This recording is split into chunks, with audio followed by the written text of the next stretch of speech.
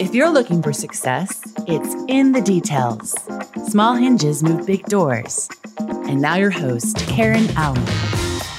Hello, beautiful human, and welcome to In the Details. I'm your host, Kathryn Allen. My guest today is Kathryn Rudloff. Kathryn's political science and business background has provided her with extensive experience in strategic messaging, communications, and fundraising. And now, Kathryn is using those skills to help women entrepreneurs in her role as executive director of We Venture at Florida Tech. We Venture is the leading voice and resource for female entrepreneurs on the Space and Treasure Coasts.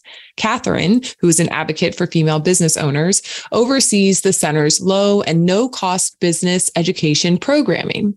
With her background, Kathryn knows what it takes to get things done, and she uses her gifts to stand up for women leaders and ensure that they have a say in the direction of their careers and the resources they need to elevate their business. I am really looking forward to get in the details with Kathryn. Kathryn, welcome, friend. Thank you so much for having me. I'm very excited to be with you today, Karen. Anytime we are talking about amplifying women, I'm like, sign me up for that conversation. That's a good day, right? Let's talk about that all day. Exactly. And I think it would be helpful for our listeners to just hear some insights, from your journey of a poli-sci major, into this world of business, and really just how your background has influenced the work that you're doing today, whether at We Venture and beyond, because I know that you have done a lot in the last decade to serve. So let's just talk about your journey. How did you get to find your passion and to live out this mission to this position you are in today? Wow. Well, that's a big, broad opening question. I think, if you were to bring my mother in and ask my mother, if she's surprised to see me in the position I'm in, that she would say absolutely not, because I was always one of those little girls that when something didn't seem right, or I thought something should be done, that I thought that I had agency to do something about it. And the story that she tells that comes to mind is, we lived in a very rural, surrounded by farmland community in Ohio, maybe 12 houses on our, 2-mile, 3-mile long street, and I thought we needed a playground. And because one of the county commissioners lived, on the street, I made it my effort to make the case and try to pursue and lobby him really for why we needed a playground on our very rural, which was never going to happen, and he was very sweet about entertaining me. But, I was little doing stuff like that. So I don't know. I think you're born into being, I'm a fifth child, so I have that innate confidence where everybody loved me from a little age. So, I think birth order plays some role to it, of having an abundance of confidence because of that. It does, Kathryn. I'm the youngest of 4, and I'm like, I have to keep up. So I got to get this party going. Yeah. And I see it now as a mother, you see how that birth order really does impact their personality. So I think both of those, wow, maybe that was a part of me is there. But in terms of really getting into advocating for women and children and my role at We Venture, I did find myself passionate about politics. I did have a really great career for a little over a decade working in and around politics at every level, local, state, national. I was on a presidential campaign in 2007 and worked for the federal government for congressmen, up in Washington, both locally and in the district. And having that perspective, I think you appreciate that things can be done at a high level, at a low level, but things can be done, things can happen, and that everybody deserves to have a voice. And having worked in government and around that communication, you see that everyone has an advocate at some level for every issue. There's no issue under the sun that doesn't have somebody advocating for or against. And after having the lived experience of leaving a career that I love to start my family, starting my own, LLC company so that I could get into consulting, so I could still make some money while I was home with the kids, and having lived through why women make some of those choices and why we get into entrepreneurship. Now that I'm at We Venture, I feel like I really understand both the work that we're doing as an SBA resource partner to support women entrepreneurs within the community and how they deserve an advocate like me that will be passionate on their behalf to talk about, what they do. but also that I very much lived through that of why women are making these choices in their careers and why often entrepreneurship is a wonderful opportunity for women to monetize their time and talent and find fulfillment in meaningful work. Absolutely. I had this moment where my listeners will definitely remember this story because I've shared it where, I was going through all these different changes in life. And one of the big changes that happened is actually the last one of, I call it my year from hell, all of these different losses and changes that were happening. And I was let go from my corporate job. At the time, I was a single widowed mom. And so, the first thought was, oh, well, I need to go and get another job because that's what makes sense. I have to have the benefits. I have to have the stability. But this little voice inside of me that actually started to, I'll say, wake up maybe a couple of months before I was let go. It kind of started to nudge and become a little bit louder. And it helped me to realize that corporate America wasn't really the place for a single mom. And as I was bawling my eyes out, I'm having this conversation in my head, but there's no other way. What am I supposed to do? That's the right thing. It was hard. But it was something that I couldn't imagine, being a single parent working in corporate America. How do you make that work? Because typically your employer expects a lot more than you're able to give, just based on the circumstances. And so finding the courage in that moment to say, yes, let me step out, let me create a work life, because this wasn't something that was introduced to me or around me, but let me create a work life that does integrate all of my priorities. And that's how I was like, oh, maybe I could be an entrepreneur. Okay, well, what would I do? And I just started the first thing was leveraging resources. Who do I know? Who's in my network? How can I? And it was very gritty, but what really, my point here is what helped me to see that, well, maybe this is a path I should pursue was the dynamic. My family, my small 2-person family, and what my son needed from me.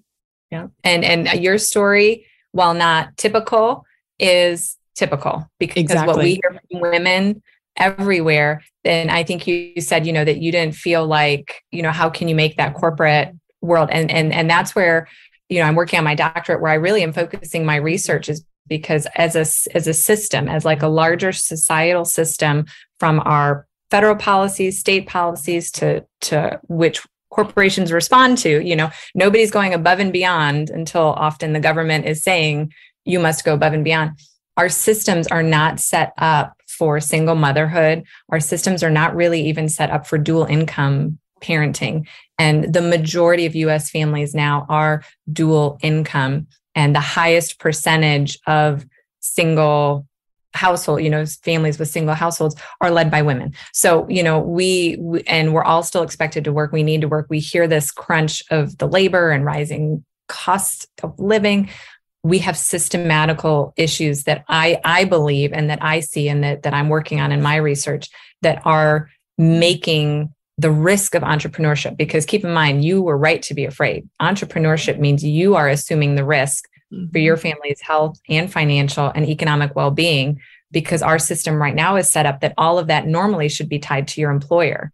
So when you choose self-employment, when you choose to start your own business, you're taking that on for yourself and sometimes for your employees. So you're assuming more of our economic risk. So it is a scary thing. It shouldn't be done lightly. We never encourage anyone to think that it's going to be easy. We spend a lot of time talking to entrepreneurs about the very real dedication and challenge that it takes. But the upside for a lot of women is that flexibility, that agency to, as I always say, monetize your time and talent in a way that allows you to be there for your family in the way you need to be. Mm-hmm. I mean, it's a breath of fresh air, right? To just kind of give ourselves permission to even do that and to think that. And I am curious, when you were in the political landscape, what were some of the skills that you were able to refine? And I'm not saying that you did this knowingly, although I think you're a very intentional woman, Kathryn. So I'm sure a lot of it was intentional. But what are some of those skills that came from that time working in politics that have directly transferred to your role here as executive director and the way that you do advocate for these women in the program?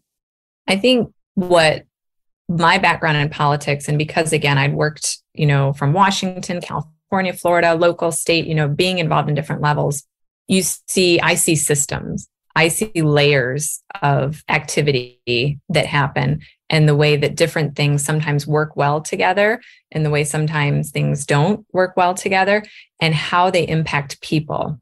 Because one of the main, which I don't think a lot of the general public appreciates, because we think of politicians as soundbitey and talking to, a general mass in a mass communication.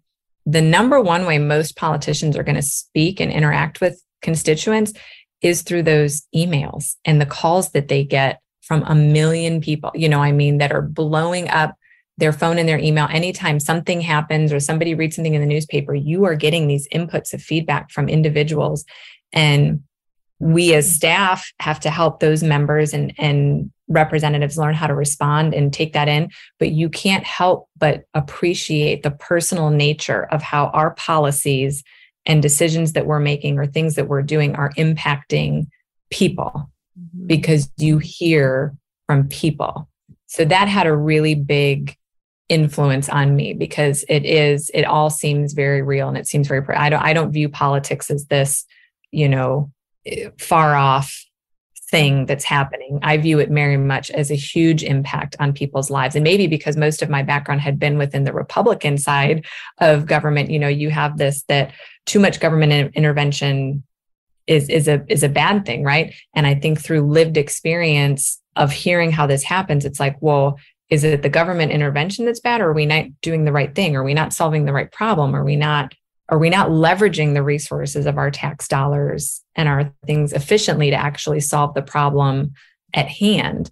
So now in my role, I like to think that I'm really good, and I bring partnership and more community awareness when we talk about how we're going to help support our entrepreneurs beyond just the coaching that we provide. But what else do we need to be thinking about through my advocacy work and changing systems, and through community partnerships, and making sure that the women who are coming to us because they're in a widowed situation or they're threatening to lose housing, what other resources are we helping connect them with? Because sometimes starting a business isn't going to solve all your, it's just one piece of the larger pillars, that they're trying to use to stand up a solid life for themselves. Oh my gosh, absolutely. And, when you talk about, I agree. I think that is a part of the world of politics that the everyday person, who maybe is not as immersed into it, has not had that kind of exposure, I'll say. They don't understand. I do remember listening to President Barack Obama's book, and he was talking about getting letters when he was working on different policies and the way he and his team would respond. And that actually helped me to see, oh, no, they are connected in a way that when we think of government, we hope that you are representing the people. We hope you are thinking about us as a collective. We hope you are creating these different systems, but we also don't know if we're not in that world, right? It kind of feels like just a hope. But when you think about that in the political world, it is also a direct tie to how we look at businesses. Businesses need to listen to their customers, right? To get feedback, to create the system, the service, the product, whatever it is that's going to meet those needs. But then again, it also goes back to the individual. When you were just saying about, if a woman says, I want to be an entrepreneur, well, let's talk about this. What exactly are your needs? What are you looking for? And I can just see how all of those things are linked together. And the fact that they've been able to come together in this space for you, and for you to be able to also see that and bridge those connections of, things that we don't know, resources we are not, it's almost like you don't know what you don't know. So for me, right, when I started off as an entrepreneur, I'm like, wait, there's resources out there for me, or how do I set this up? And so one of the things that you and I mentioned briefly, you were not in the executive director role when I had my experience with We Venture, but I did live in the Central Florida community. And so We Venture was introduced to me as a resource. And I remember going in and thinking, yeah, I had no idea I needed all of these things. I did not know where to start, but also the relationships that came from that, which again is very important. We talk about systems and we talk about, what are some infrastructure that we need to create.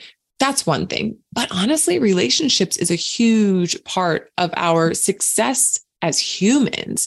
Talk a little bit about how you all help to connect these women entrepreneurs and help them to develop, a more expansive network to serve them as a person, but also to help elevate their business. Yeah, it's so true because the business education is just one small part. And I always use the YouTube example. If you needed to learn how to run your business, there's nothing that you probably can't find on YouTube, and I YouTube mean, University. you can Google, or YouTube and find, the tutorials and the how-tos and the what I should do. There's blogs out there. So access to information is not the challenge, right? But what people do struggle with is, but my situation, because every business, and especially every entrepreneur, and especially every solopreneur, when you really are just that small baby business and it's just you, is unique and different. And so having relationship to both coaching, which is the cornerstone of the program that we provide at We Venture, free business coaching, so that we can come and work with you on making sure the business plan and what your strategic goals are, that you can help make that, is a blessing to women, because they're out there saying, I see that, Susie Q's Flowers does it over in Orlando, but that's not Brevard. And that's not what I'm trying to do, so making sure that really is unique and applicable to their market. And then the second thing, our mentorship and our mentoring program. There is nothing that we do alone in this world, and I think it's the Teddy Roosevelt, or is it Einstein now? I'm not going to sure, but if I've seen farther, it's because I stand on the shoulders of others. There is nothing that anybody's going to do without that support and that engagement of others and that community building and mentorship. There's academic research, and then there's the personal experience that tells us time and again, having someone that you can turn to, that you can develop a relationship with and trust, that's willing to teach you and invest in you and help you out, it's priceless. It reaps benefits for both the mentee and the mentor. So our other cornerstone project is that business mentoring. And we have found that it's not about personal relationship always, because networking and helping women connect and make personal connection is wonderful, but being an environment where we can allow women to talk shop, and where it's okay to say, I'm crushing it, I don't know how I'm going to sustain this. Where it's okay for women to say, I bit off more than I can chew. Help me make sure this business doesn't go under. Because personal pressure, whether it's on social media or the networking type stuff, you're trained to say, it's great, everything's going great. And that's not where business growth happens. That's not where business challenge you need to be able to create the safe environment, which we try to do through our mentoring and through our peer groups and our coaching, where we can talk shop openly and honestly. They know that it's all confidential. They know that it's in a safe environment, because we have to talk about the things that are difficult and the things that aren't going well if we want to help you overcome that. And I love chambers. We partner, we work with a lot of chambers, but a lot of times I view that as like business development and networking for that. So you're even more pressure to put on it's going great, because I'm hoping we might work together. I'm hoping we might be a client.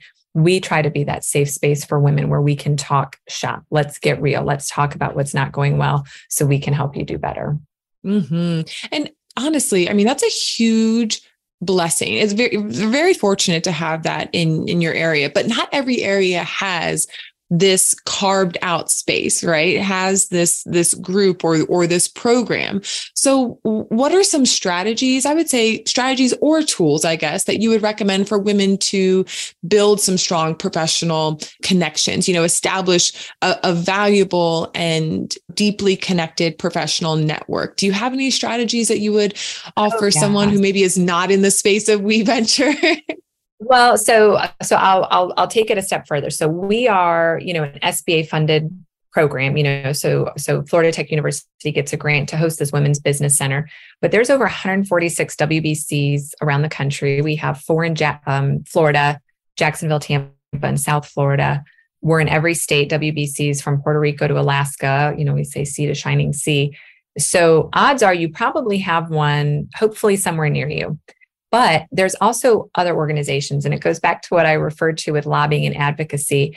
There are American Business Women's Association groups that are everywhere, National Association of Women's Business Owners, NABO groups, Women in Public Policy groups. There are many chambers will have a, women's luncheon or women's group. we're part of the Athena network, Athena International for Women's Leadership. So I would encourage you, find what organization is near you, find what's already there, because don't reinvent wheels. Because a lot of times these are all, everything that I just mentioned are national, if not international organizations, where if you can find a local chapter, you will work your way up. The difference between what a lot of those offer and what we venture is, we're a service provider. So we really focus on the coaching and the mentorship. What some of those other more of association or organizations might provide you is the mentorship that can lead to coaching on that personal basis.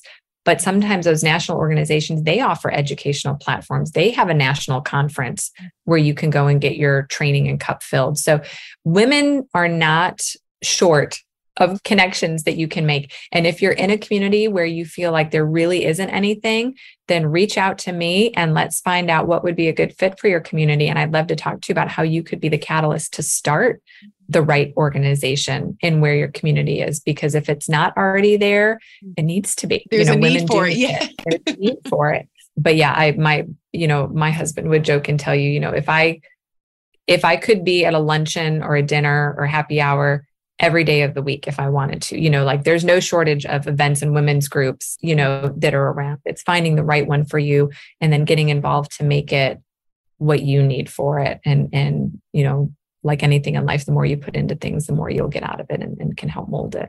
Absolutely. And we'll make sure that some of those national associations that you mentioned are also linked in the show notes, because I think it's really important, especially we talk about there's no shortage of information, but there's an overwhelm of information out there, right? And so I remember being that person going online and looking for the answer and then feeling completely stressed out in 8 minutes, like tops. Yeah. And I'm like, how do I even know where to go? And then all of the time that I spend figuring out which one is the right one to possibly end up with the wrong one feels very stressful on top of trying to start the business. So even you just mentioning a couple of those, I think would be a huge help and service to our listeners. So thank you so much for mentioning that. And the overwhelming information and tying back to what I said earlier, where it doesn't always apply, so much of the information that's general how to start a business focuses on what is this business going to look like to scale. And the reality is most women, when they get into starting their business, they're not looking to scale. There's 13.1 million women-owned businesses in America in 2018, 2019. Only 1 million had employees. Only 1 million. The vast majority, 12.1 million businesses, were solopreneurs. And we have to shift how we think about businesses. And that's what we try to do at We Venture. If you come to us and you say, my financial objective is to help pay for the kids, schooling and aftercare and I have this other main job and this is my side hustle entrepreneurship. Great. We want to help you make that $50,000 a year or $70,000, whatever. Whereas a traditional business how-to guide, or even some of our other, SBA resource centers that are focused on growth oriented might say, that's not worth it.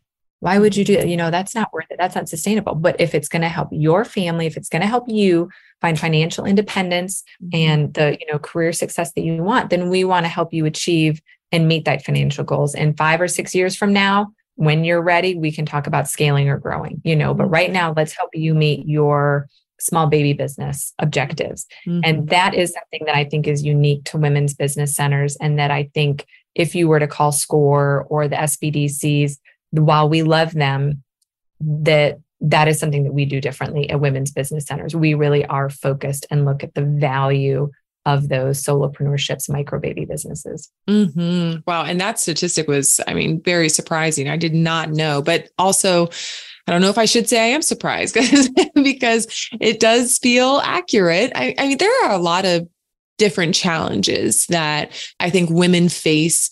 And it's not to say that, some people don't want to be a solopreneur. That if that's what you want to do, if that's the way that's fine too. But I just think this is a little more of a general statement that the challenges that women face, again, can be mitigated through conversations like these. And so instead of talking about the challenges, I was interested to hear if you could maybe pick one challenge that you see, but more specifically, what is a strategy that you think could help to address this challenge? Maybe it's a challenge that you hear, within the group, your network, and through some of the individuals, the participants who are coming through We Venture. Maybe it's from a broader, landscape, but what's a strategy that you see is effectively helping to chip away at one of the challenges that women entrepreneurs face today? So I will just tell you, I just came from a really great opportunity to work with one of our local cities and a private sector community partner about trying to bring affordable childcare to an area that we would consider a childcare desert. And I can tell you that when studies have been done, female entrepreneurship and access to internet are very equally tied, because where women have ability to sell products, do things, whatever online, it opens up markets available to them while they can still be at home. And so we see the number and the scale and the types of women whose businesses grow. And the same thing is starting to be true as more of a focus is on childcare these last couple of years, that we really are seeing where we have communities that have invested and have some solid access, or at least just decent access, you know what I mean? That we don't see as high of women's entrepreneur, that where there is greater need, then women are more likely to have to start a business because we can't find something to do. So the conversation at a national level, at a state level, at local levels, starting to focus more and more on childcare is directly in response to making sure women can stay active participants in the economy. We are now about, 50-50 labor force participation. If we want to succeed as a country, and if we want women to succeed as entrepreneurs or as working families, we have to be laser focused on that. And it's a big focus of what mine and what our center is going to be thinking of advocacy wise for the next 2 years and probably beyond, because it's necessary. We see it as a driving force to get women into entrepreneurship. But then once you are in entrepreneurship, it becomes a challenge, because what if you do need to hire people and they don't have access to childcare? Or what if you don't get the childcare for the hours that you need? And those challenges. That's very personal, Kathryn. I'm very much like, yep, I know that feeling. It's a very real issue. And again, systems wise, we are set up work wise, we are set up systems wise, schooling, everything's kind of set up with this idea that somebody should be available to help take care of children during the day. And so then that is not compatible with 60-hour work weeks. Somebody's not getting sleep, or somebody's not getting picked up, Yeah. I feel, I remember when I was kind of stuck in that hamster wheel of, I'm starting off my business and I can't make it to these networking events that start at 8:00.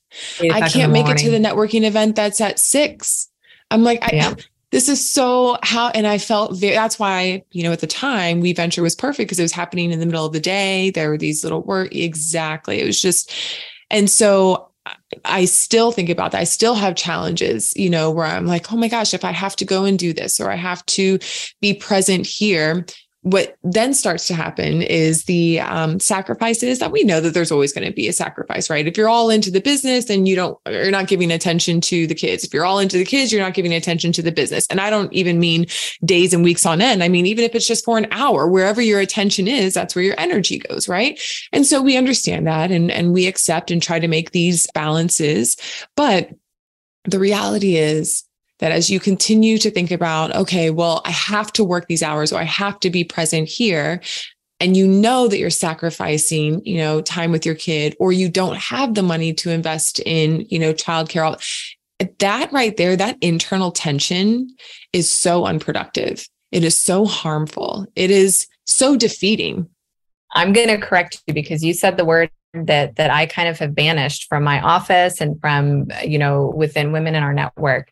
It's not about balance. It's just not. It's never going to be about balance, because balance implies equal weight, equal weight.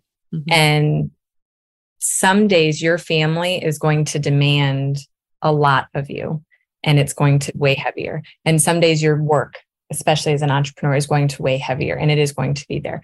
And so the word that I like to use, and the mindset that I try to encourage women to have, is equilibrium, because equilibrium means that you are changing, you're going through changing forces, changing circumstances while minimizing the conflict.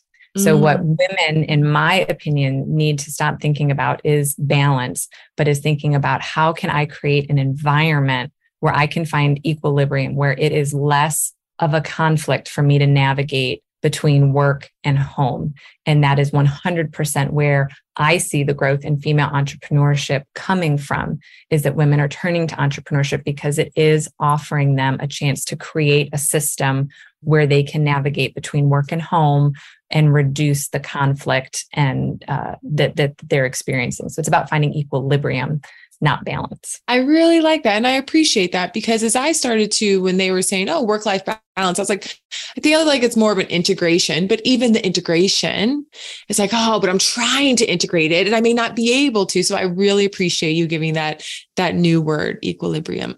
I love it. That's where I'm at. That's what my dissertation is focusing on. That's where, all of my effort. And whenever I get asked to speak to women's groups and, like Women's History Month and around Mother's Day, I get invited to go to a lot of groups.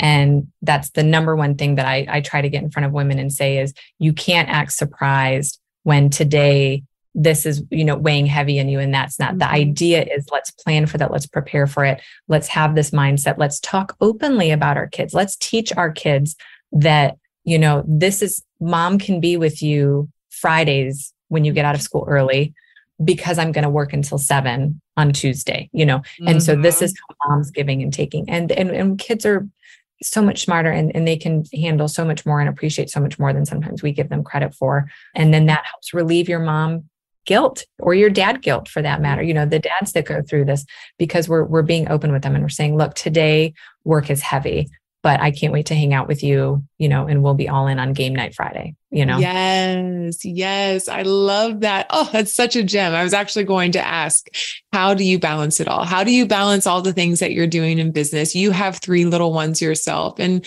we'll just actually, we'll close out on this one, because something from your personal toolbox, you talk about equilibrium. What does it look like in practice? What are some things that you've, built into your routine, or how have you created a system or an environment, we'll say, that cultivates equilibrium? Well, I always start by 100% acknowledging how blessed I am. Both my husband and I are, he's an entrepreneur. I have a lot of ownership over our time. We have a lot of agency in controlling our schedule, which is huge. You know what I mean? And so between the two of us, we have a system of alternating days, who's doing one, so that I can plan out my life and say, I can fill Tuesdays and Thursdays because he's on duty, whereas Monday, Wednesday, Friday, really Fridays are our toss-up day, but Monday, Wednesday is my day to kind of be on call. Tuesday, Thursday, he's in charge of driving. So that is a huge blessing, because that's shared, it isn't just on me, which I'm so grateful for. And I think one of the things that has worked really well for our family in terms of setting balance is we guard our family time. Like, we're busy a lot of weekends, as so many families are, but we generally have at least once a quarter, and sometimes, maybe once a month, if we're really lucky in some of those times, where we can have a weekend where it's like, this is a family, whether it's a getaway, whether it's activity or something like that, but that we are saying no to what the world might be asking of us. And we're saying yes to that family time. And so it makes those weeks that get busy, as they do, and get very busy. But when we look back at the end of the year, we can say, wow, we did a lot, because we carved out that time. We planned for that time. We protected that time.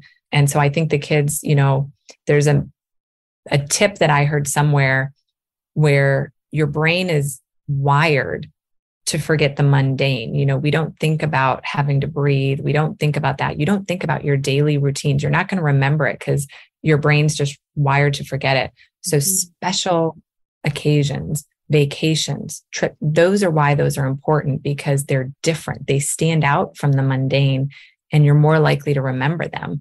So being taught that or thought about that as a young family, we said, we might not get every week great. There might be some weeks where I don't see my kids a lot. I'm not as available to them as I would like for days on end.